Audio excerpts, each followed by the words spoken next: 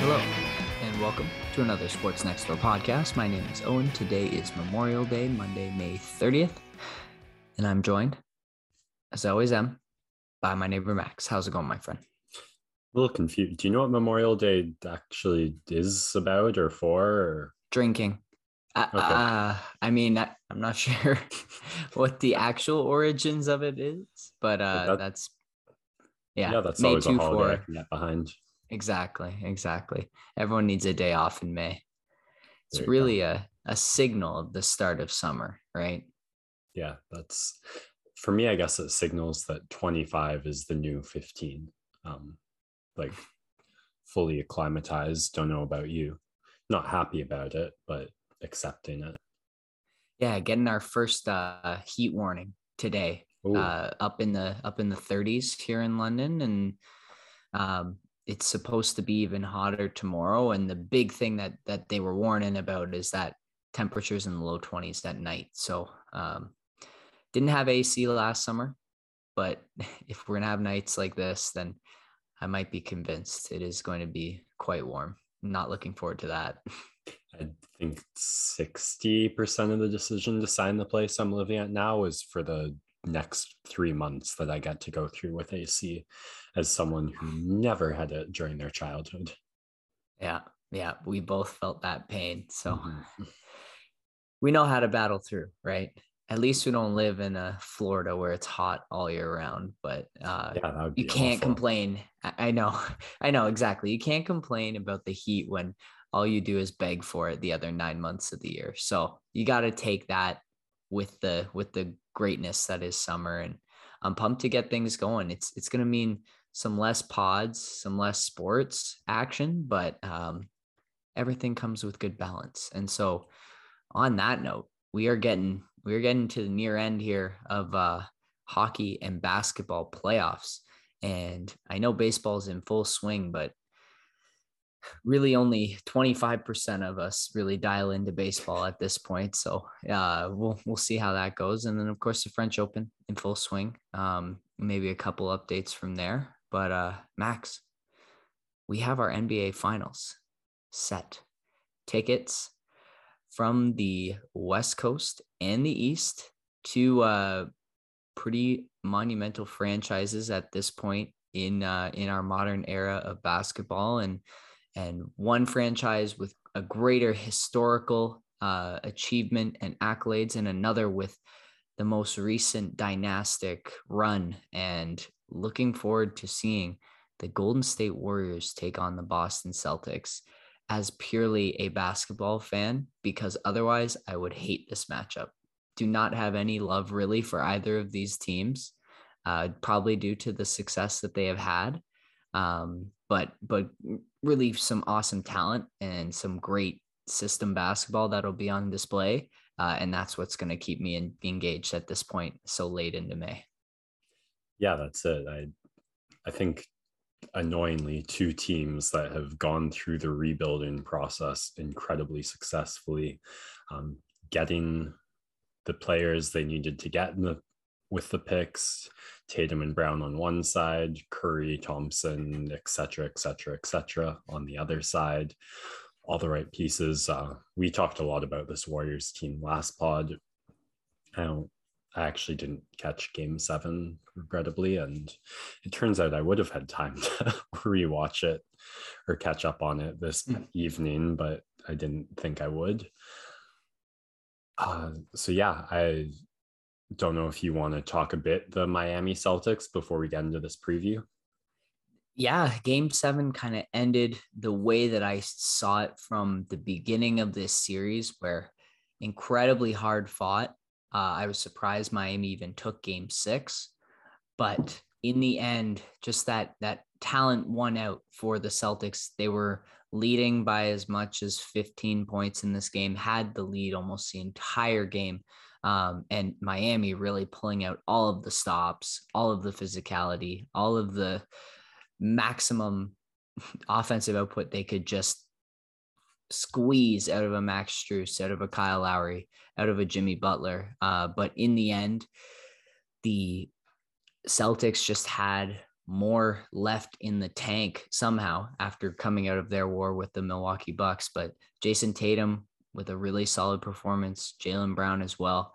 And then they get that extra contribution from some of those guys. Marcus Smart, a 9-point run by himself to start the third quarter was massive to set the tempo after Boston dominated the first half and Miami had a 10-0 run or a 9-0 run to finish out the last minute and a half of the first half, pulled within 6. Somehow they were right in it when they had been outclassed, and Boston was able to just keep them at bay. And it came down to a shot even that most Miami fans you'll take, a wide open Jimmy Butler 3 in transition. He hit one at the end of the first half to give him 24 through the first half. And he gave it everything he had, just had no legs there at the end, front rims it. You ask for that look most times from your best player to send you to the NBA finals, and unable to come through. And on the other end, Boston, it just, all three of these teams now that we'll talk about this evening, Miami, Boston, and Golden State, kind of the new age of team building and that philosophy where you do have a bunch of guys who can contribute. And the mercenary years are over where Kevin Durant went to the Warriors and LeBron went to the Cavs, and then LeBron went to the Lakers, and I think LeBron's going somewhere else next year. And Toronto grabbed Kawhi Leonard, right? And we've moved into this era where the Phoenix Suns are playing against the Milwaukee Bucks. And although Chris Paul's maybe a mercenary, it feels a little bit more continuity based when you add him on a 4-year deal and you know he's going to be there through his contract. And then the Milwaukee Bucks team with Giannis was a core that they kept together, kept retooling, added Drew Holiday, and then made their run. And now this year, Boston, a team that drafted Jason Tatum, Jaylen Brown, there were rumblings about, and even if it never came from the franchise itself, came from its fans, that these two guys couldn't play together. And they stuck to it. And they stuck with Marcus Smart when he was on the trade block, it felt like, for 2 years there. They brought back in Al Horford after he had his minor stint with the 76ers. They brought back Daniel Tice. They brought in some draft picks that they missed on. They're lucky they hit on Brown and Tatum because they missed on a plenty in between. And then they got something in Pritchard. They made the kind of orbit move of grabbing Derek White to be their 7.58th guy. And that was really, really important for them. He had a solid game tonight when he has been inconsistent. And they stuck to the game plan, the blueprint of building out this team with a ton of wing depth, being able to defend at all 5 positions, even without Rob Williams being not even 80% of himself.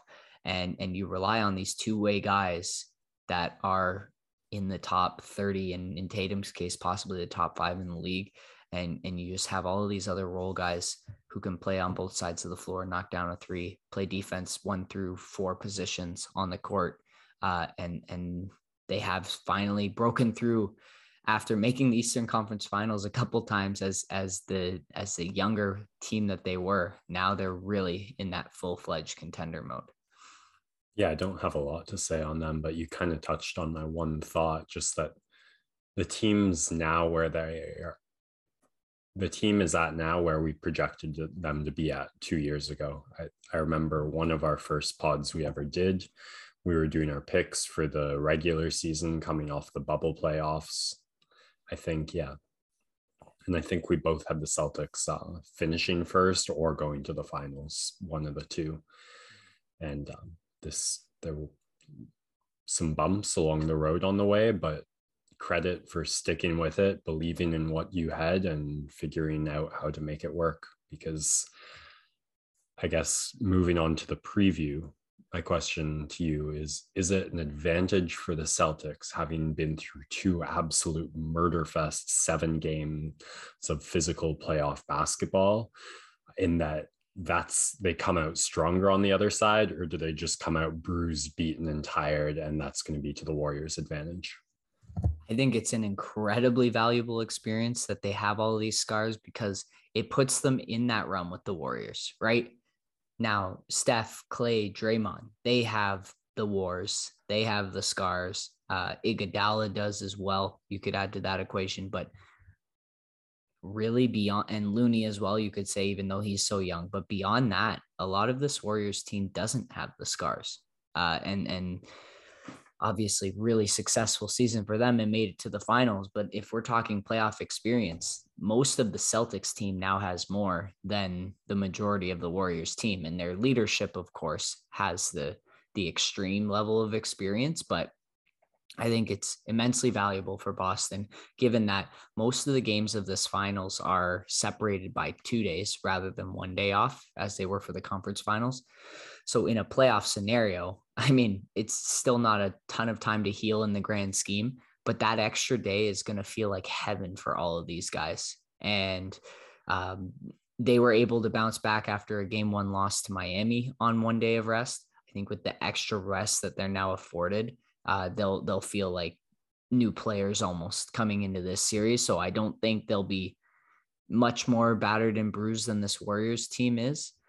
And they have had tremendous success against the Warriors, even throughout the 5 finals in a row that Golden State made. Boston was always a team that handled them well. So I think they're in a great spot here, going up against Golden State, who is another marvel in team building. And we talked about it on the last podcast, but having those 2 down years with some injuries, being able to retool and bring in fresh new talent, and they're back in the finals again, and just a testament to the greatness and the combination or the dedication to one view from the top down in this organization, and sticking to it, and following leadership and sticking with their guys, and everyone buying into that same objective. And that's what both sides have done. And now we'll see whose vision wins out in this finals, because you've got a team that plays a ton of movement oriented basketball against a team that loves to switch on defense. And so we'll have some success covering those actions, and a lot of wing depth that typically is, I mean, it gives anyone problems, but Steph Curry, that is typically the type of matchup that he's always had his bottom end of the parabola performance against, his 30 to 50 percentile performances, right? Slightly subpar, going up against a Marcus Smart, going up against potentially Derek White. And then of course, Jaylen Brown and Jason Tatum switching out on the perimeter is going to give him some difficulties. And that is going to be something that not only gives Steph difficulties, but is going to give Jordan Poole incredible difficulties, because we've seen him have awesome moments early in this playoffs. But as things have started to tighten up, he has regressed a little bit, deservedly so. It's his first deep playoff run as a young player. But this Boston defense, I think, is going to give him a really, really difficult time. And it's going to get down to, kind of like it was in the Dallas series, it's going to get down to, will Clay be the guy that we saw in game 5? Will Draymond be able to contribute when he's being forced to shoot and there's no one near him? Will Andrew Wiggins play at the level that he was able to show in the conference finals? Because that is a real X factor for the Warriors. Is he has the ability to play much higher than the 4th option, but he is the 4th option. And so he'll get tasked with occasionally having to attack a Peyton Pritchard, a Marcus Smart, having to attack a Rob Williams in those situations. And will he be able to come through? Really fascinating to see how this Warriors team is going to adjust to the best defense that they'll have faced so far. Yeah, that's the first really interesting matchup. And then for me, on the other end, I think about Wiggins and Green primarily as Brown and Tatum's defenders. And what we've seen is when you can take one of those 2 guys out of the game, hold them, and I mean take them out of the game, like hold them sub 15 points, the Celtics really struggle to make up for it. It doesn't matter if the other guy drops 40. It doesn't matter if Pritchard, if Horford, if one of the Williams is having an amazing night. Without both of those two functioning at the core, the offense just doesn't do enough. There's more mistakes happen in transition, running their sets, and that's where there's something to take advantage of. Because I think back and forth, half court, stable basketball, the Celtics team has what it takes to beat the Warriors. But it's going to be up to that savviness to create some chaos, poke some holes for the Celtics. And that's where Golden State can really take advantage. But as much as I hate to do it, I'm going with the Celtics on this one. Interesting. I'm curious to see that Celtics offense as well, because like you said, Andrew Wiggins is most likely going to take the Tatum matchup or the Brown matchup, depending. And I actually think we'll see a lot more of an Otto Porter or an Iguodala if they're healthy, because apparently they may be healthy in time. So they'll get some of those minutes. But in the end, it's going to come down to a Clay having to stay in front of these guys, maybe a Poole, a Looney in those switch scenarios. And Doncic tortured this Warriors team in a lot of those switches. And Boston's going to try and do similar things to Looney and similar things to Steph Curry. And when they were running that pick and roll, Steph was doing a great job hedging and the team was recovering. But Boston, I think, is just even better at driving and kicking out of a situation where one of their two players is being double teamed. And so I think they're going to have some success in that half court setting if their role guys can get going. And the Warriors don't necessarily have the same personnel to be able to pressure the ball like Miami did with a Jimmy Butler, with a Kyle Lowry, with an Oladipo, being up in the grill of both of these guys. And this is such a tough series. I think, though, I'm going to go with Golden State, because in the end, those three guys, you just can't ever bet against them when they're all healthy, because when they are, they win championships, and they've done it time and time again. And they just play so differently from everyone else in the league. How are you going to hold them down when they've had a week of rest to all get healthy and study the tape and be ready to go in this series? And they just, everything comes up wins for this franchise, and it's so hard to pick against them. So I'm not going to. There you go. All right. Almost done the NBA playoffs, but we're really only halfway through the NHL playoffs, with the second round finally wrapping up tonight with the Canes Rangers Game 7 in progress. On the winner of that will go on to face the Tampa Bay Lightning, who have been resting for a full week now, as it was 7 days ago they finished off the Panthers. On the other side of the Western Conference Finals matchup locked in between the Edmonton Oilers and the Colorado Avalanche. If there had to be a consolation prize for that Calgary-Edmonton series ending too early, this firecracker loaded matchup is a pretty good one. How do you like McKinnon and Makar against McDavid and Draisaitl, with in the most respectable possible way, two goalies who are average at best? It doesn't get any better than this when we're talking pace of play and offense and what guys can do in the crevices of the game, right? We have a phenomenal player in Austin Matthews that we get to witness this kind of stuff. And we're going to get to see two of the best at his level do it as well. Like, you could make the argument that both of these guys are the two best players in the game right now. McKinnon's goal that he scored in Game 5, that should have been their moment to move on, ends up not turning out, but they do take Game 6. And then Connor McDavid is a highlight reel every night. And these two guys get to go up against one another, and they're just going to be freewheeling, flying around. It's going to be tough to contain the both of them. I'm actually really, really excited. I think Cale Makar is going to get a lot of the Connor McDavid matchup. He does just log minutes for this Colorado team. And if there's anyone in the league who has the skating to be able to keep up with Connor, it'd be Cale Makar.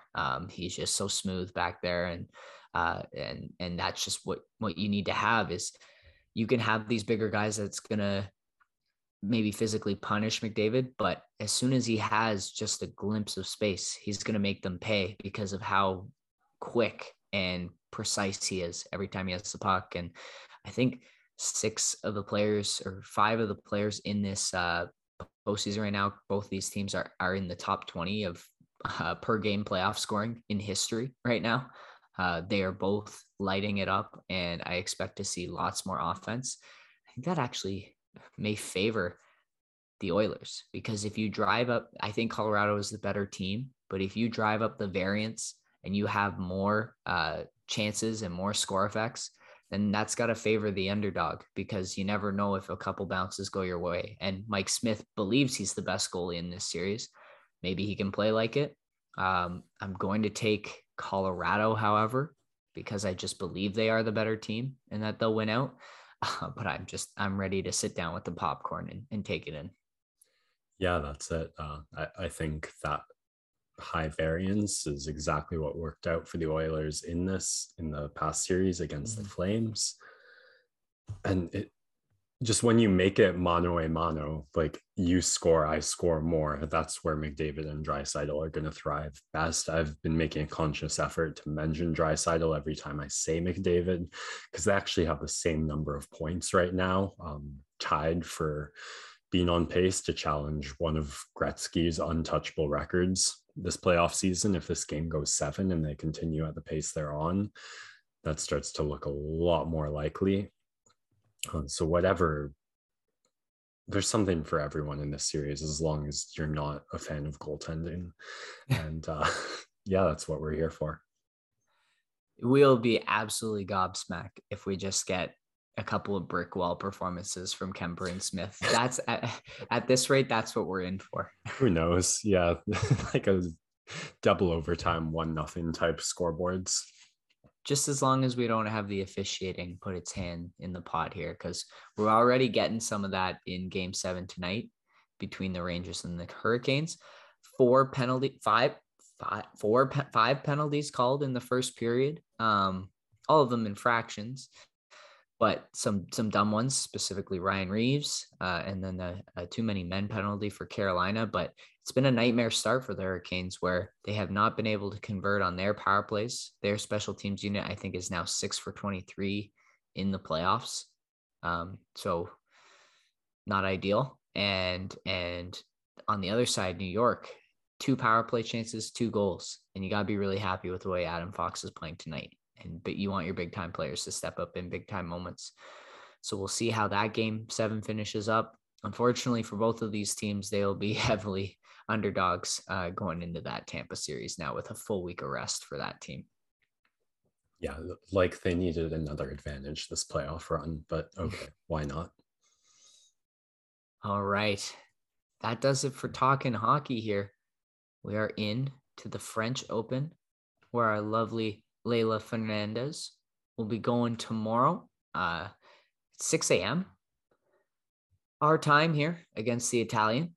And Max, I'm sure you've got a couple other updates from this tournament, but specifically Leylah is the last Canadian left in the event after Felix going out to Nadal, unfortunately.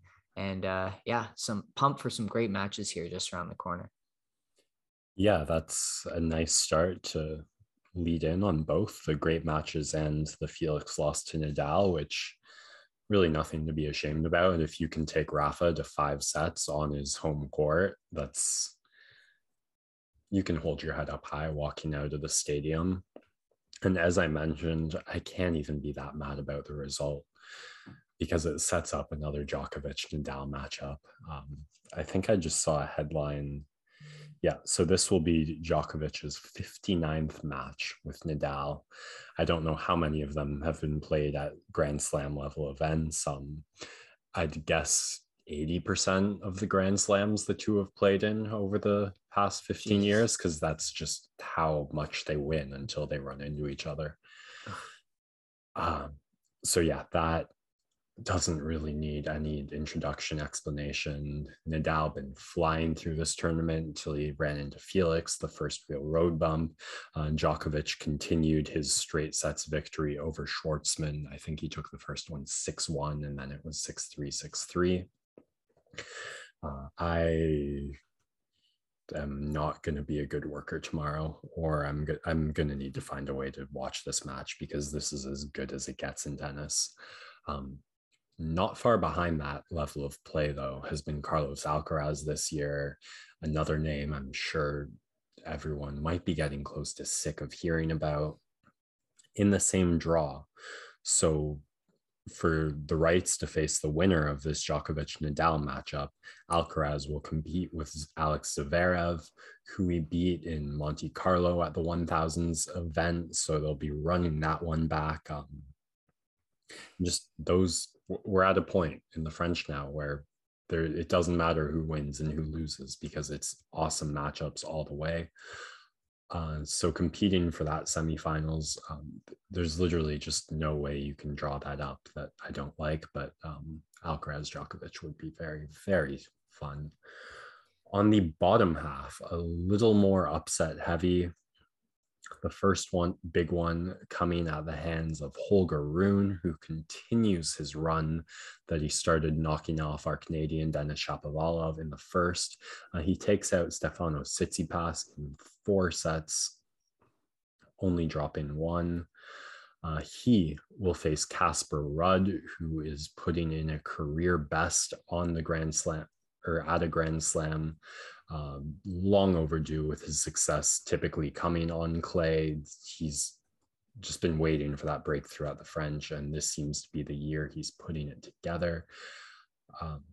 So the guy who took a few years to break out and reach this level versus the guy who's wasted no time competing for the right in that semifinals to face either Andrei Rublev or the winner of the biggest upset of this tournament so far, Marin Cilic, who just soared through Daniel Medvedev. I don't know if you heard anything about this, but straight sets, 6-2, 6-3, 6-2, simply stunned the player who was the first to hit that number 1 seed outside of the big 3 in the last 15 years, however briefly. A really disappointing season so far for Medvedev. And after that finals run in Australia, I know clay not his best surface, making as far as he did, nothing to look back too frustrated on, but just looking at everyone else who's managed to hang in the competition, a little disappointing for him. So Cilic will face Rublev, who beat Sinner due to a retirement from injury. And that is our final 8. Yeah, 8. Djokovic, Nadal, Zverev, Alcaraz, Ruud, Rune, Rublev, Cilic. So 6 of those top 10 guys and a couple of upsets. Kind of the perfect mix-up for mix-up chemistry for a final 8. The known best quantities and a little sprinkle of surprise in there. So, oh man, I just can't stop thinking about the Djokovic-Nadal matchup. Why do I have to be working tomorrow? It is going to be a special match, and looking forward to trying to keep on top of it while we are both at work tomorrow. Got to stick to my guns, and I think Djokovic is going to bow out here because I have picked him not to win a Grand Slam this year. The hot take is feeling even hotter right now in my seat with the way he's been playing recently, but we'll be following along for sure. I think your bet was he wouldn't be competing in Grand Slams, because once he's competing, it's just over. But if anyone's going to stop him, it's Rafa until it's Alcaraz. But we'll see. Hindsight will be 2020 for us there. Spanish gauntlet. He'll have to, yeah. Awesome. Well, looking forward to that tomorrow. Looking forward to the sports for the rest of the week. Thank you, everyone, so much for listening here on this Monday evening. Enjoy the rest of Game 7 between the Hurricanes and the Rangers. I enjoyed myself the Obi-Wan Kenobi first 2 episodes of that series. Excellent stuff. lots of nostalgia, lots of great lines. This one's a fun one, so tune in if you haven't yet. And yeah, hopefully the start of another awesome week here in the beginning of summer. Working on a thesis for philosophy of music, it goes something like everyone's a Tool fan, they just don't know it yet. Feel free to do some research and prove me right on that. Literally anything, but been nonstop playing the Opiate Squared re-release that they put out from their song from like 93, I think. It's so good. Oh, highly recommend checking it out. Sports Next Door signing out.